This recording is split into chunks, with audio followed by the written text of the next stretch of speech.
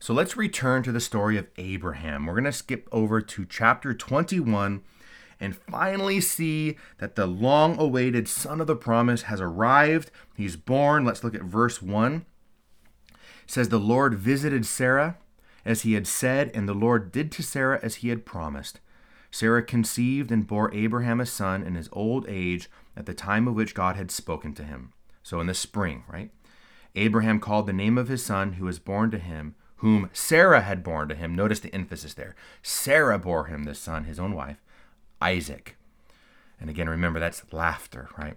And Abraham circumcised his son Isaac when he was 8 days old, as God had commanded him. And Abraham was 100 years old when his son Isaac was born to him. And Sarah said, "God has made laughter for me. God has made Isaac for me. Everyone who hears will Isaac over me, will laugh over me." I love that verse. It's so redeeming for Sarah in my mind, because she kind of embraces the whole story. Like in her joy, in her exuberance, she kind of laughs at herself. And she kind of invites everybody to laugh with her, right? Look what God has done in her life. In her old age, she's 90 years old and she bears a son in her old age. And everyone can just laugh with joy at the whole story. I really do love that verse 6 there. I find it beautiful for Sarah. Well, this is fantastic, right? 25 years of waiting in the promised land. He's 100. Well, honestly, we should say, Abraham's been waiting for a son his whole life. He's just been in the promised land for 25 years, waiting and waiting for a son, and all the things that have gone on, the ups and downs and victories and defeats and all this stuff, right? By the way, it's 1 year since chapter 17. A year has gone by approximately, and he finally has his son, who's circumcised on the 8th day, unlike Ishmael, who was circumcised on his 13th year, right? We made that distinction before. And you think this is going to go great. This is going to go wonderful. The boy has arrived, but unfortunately, no. Because sin always has consequences, especially sexual sin, never turns out well. Consequences can be very long-lasting. And we find if we go to verse 8, there are problems in the family. It says, "The child grew," that's Isaac. "Isaac grew and was weaned, and Abraham made a great feast on the day that Isaac was weaned." So that's approximately 3 years old. "But Sarah saw the son of Hagar, the Egyptian, whom she had borne to Abraham, playing with her son Isaac. So she said to Abraham, 'Cast out the slave woman with her son, for the son of the slave woman shall not be heir with my son Isaac.'" And you're like, whoa, Sarah, calm down. Like, why are you freaking out here? Ishmael's probably 16, 17 at this time, right? Isaac is 3 and they're playing together. And Sarah freaks out. Why? Well, again, you've got to look at the context. You've got to look at other scripture, and you have to look at the tradition. Apparently, they're not playing nicely, playing marbles or kick the can or whatever it might be, whatever games they played back then. Clearly, there's something more significant going on, and Paul tells us as much in Galatians chapter 4. He says, "At that time, he who was born according to the flesh," that would be Ishmael, "persecuted him who was born according to the Spirit," that would be Isaac. So Paul says Ishmael was persecuting Isaac. That's more significant than playing with him. In fact, the rabbis said that Ishmael was using his baby brother as target practice with his archery, right? Because, if you think about it, how too bad, so sad if the newly arrived brat were to die, and then Ishmael becomes the one and only son again, right? So if an accident were to happen to Isaac, that would go a lot better for Ishmael. So this is why Sarah freaks out, because she sees hostility and violence in Ishmael. And so she convinces Abraham, get them out of here, because one of these days they're going to bring harm to our son. And the story goes on, and of course, Abraham obeys. So that's the end of Ishmael and Hagar for that story. And then so time goes on here, and we're into chapter 22. This is Abraham's final test of faith. This is specifically when the third promise is elevated to the level of a covenant oath.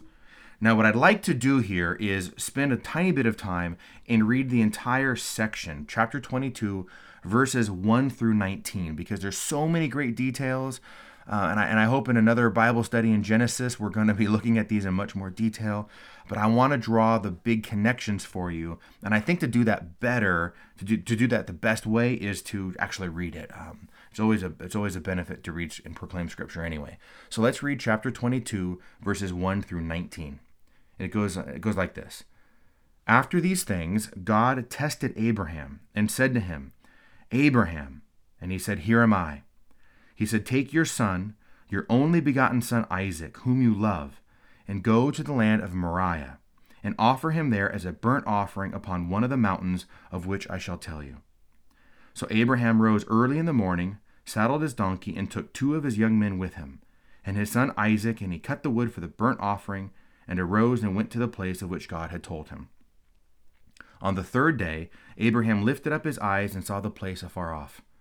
Then Abraham said to his young men, Stay here with the donkey. I and the lad will go yonder and worship and come back again to you. And Abraham took the wood of the burnt offering and laid it on Isaac his son. And he took in his hand the fire and the knife. So they went both of them together. And Isaac said to his father Abraham, My father. And he said, Here am I, my son.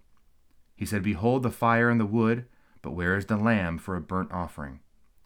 Abraham said, God will provide himself the lamb for a burnt offering, my son. So they went both of them together. When they came to the place of which God had told him, Abraham built an altar there, and he laid the wood in order, and bound Isaac his son, and laid him on the altar upon the wood. Then Abraham put forth his hand, and took the knife to slay his son. But the angel of the Lord called to him from heaven, and said, Abraham, Abraham. And he said, Here am I. He said, Do not lay your hand on the lad, or do anything to him. For now I know that you fear God, seeing that you have not withheld your son, your only begotten son, from me. And Abraham lifted up his eyes and looked, and behold, behind him was a ram, caught in a thicket by his thorns. And Abraham went and took the ram, and offered it up as a burnt offering instead of his son. So Abraham called the name of that place, The Lord will provide. As it is said to this day, On the mount of the Lord it shall be provided. And the angel of the Lord called to Abraham a second time from heaven, saying, By myself I have sworn, says the Lord, because you have done this, and have not withheld your son, your only begotten son, I will indeed bless you, and I will multiply your descendants as the stars of heaven, and as the sand which is on the seashore. And your descendants shall possess the gate of their enemies. And by your descendants all the nations of the earth shall bless themselves, because you have obeyed my voice.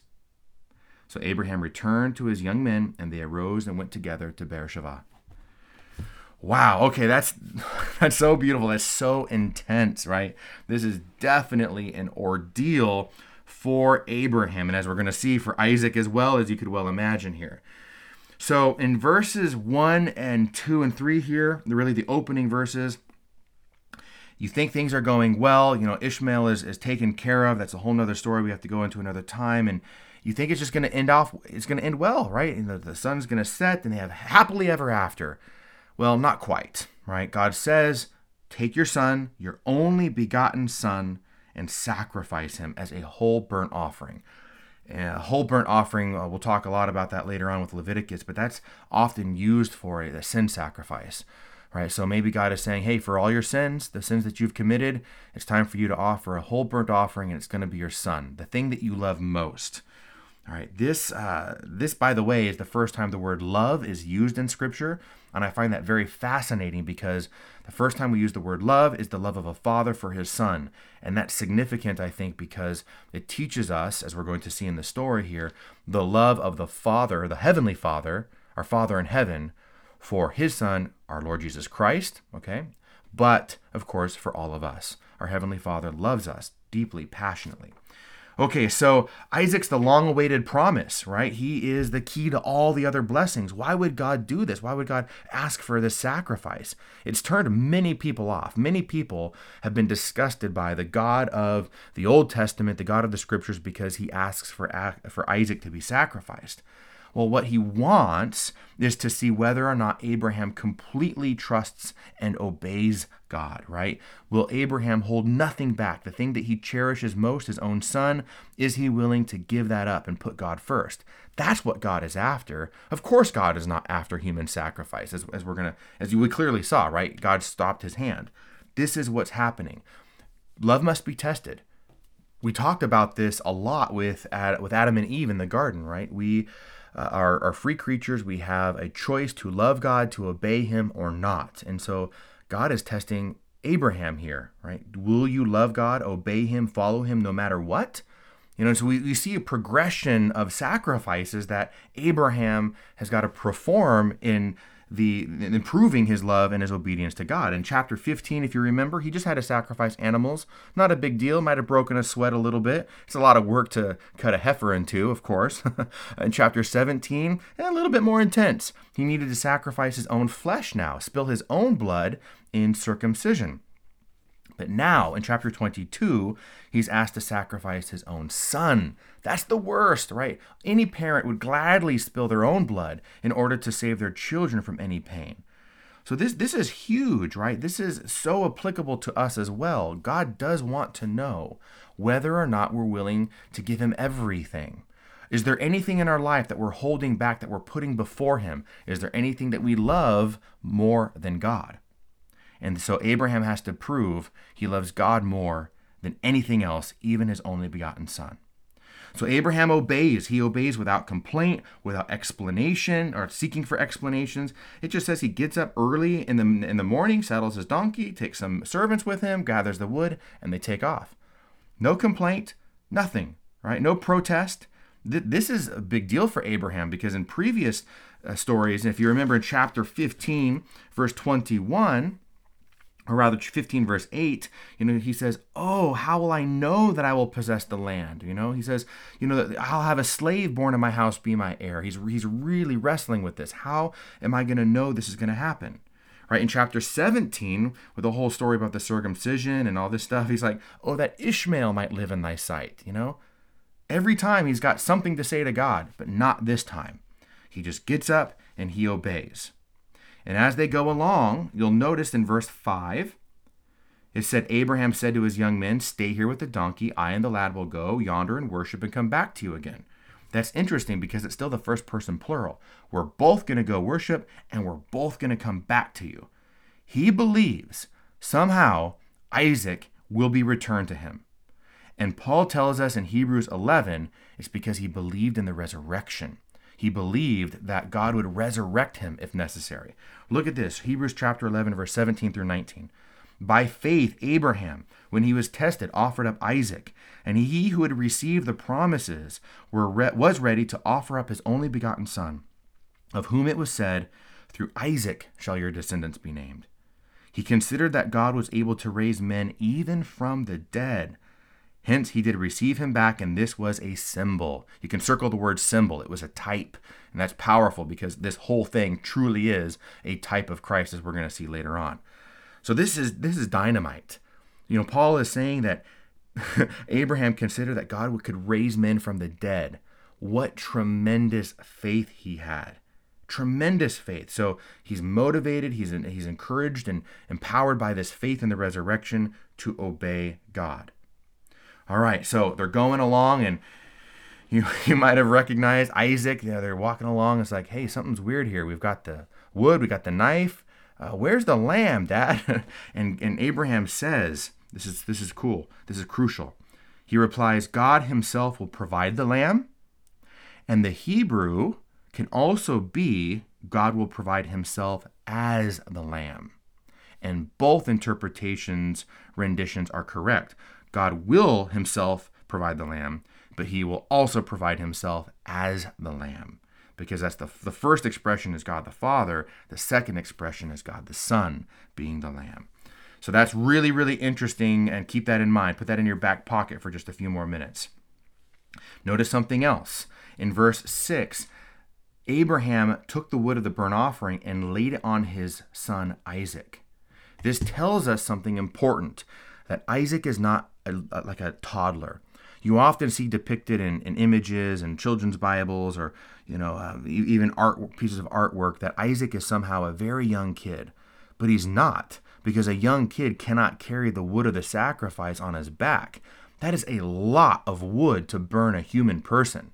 So Isaac clearly is a young man, a strapping young man who can carry a lot of weight up the mountain, up Mount Moriah for the sacrifice. That's another key point to pay attention to. He's not a kid. So what that means then as an older, well, I should say as an older kid or a young man, really, a young man who's strong, it means that he's fully cooperating with his father. When Abraham binds Isaac, that's, by the way, in Hebrew, that's the achadah. That's the official term for this story, the binding of Isaac. It's not the sacrifice of Isaac, because Isaac wasn't sacrificed in the end. It's the achadah, the binding of Isaac. Well, it means that he cooperated. Think about it. Abraham's probably, 130-ish, 130, 140?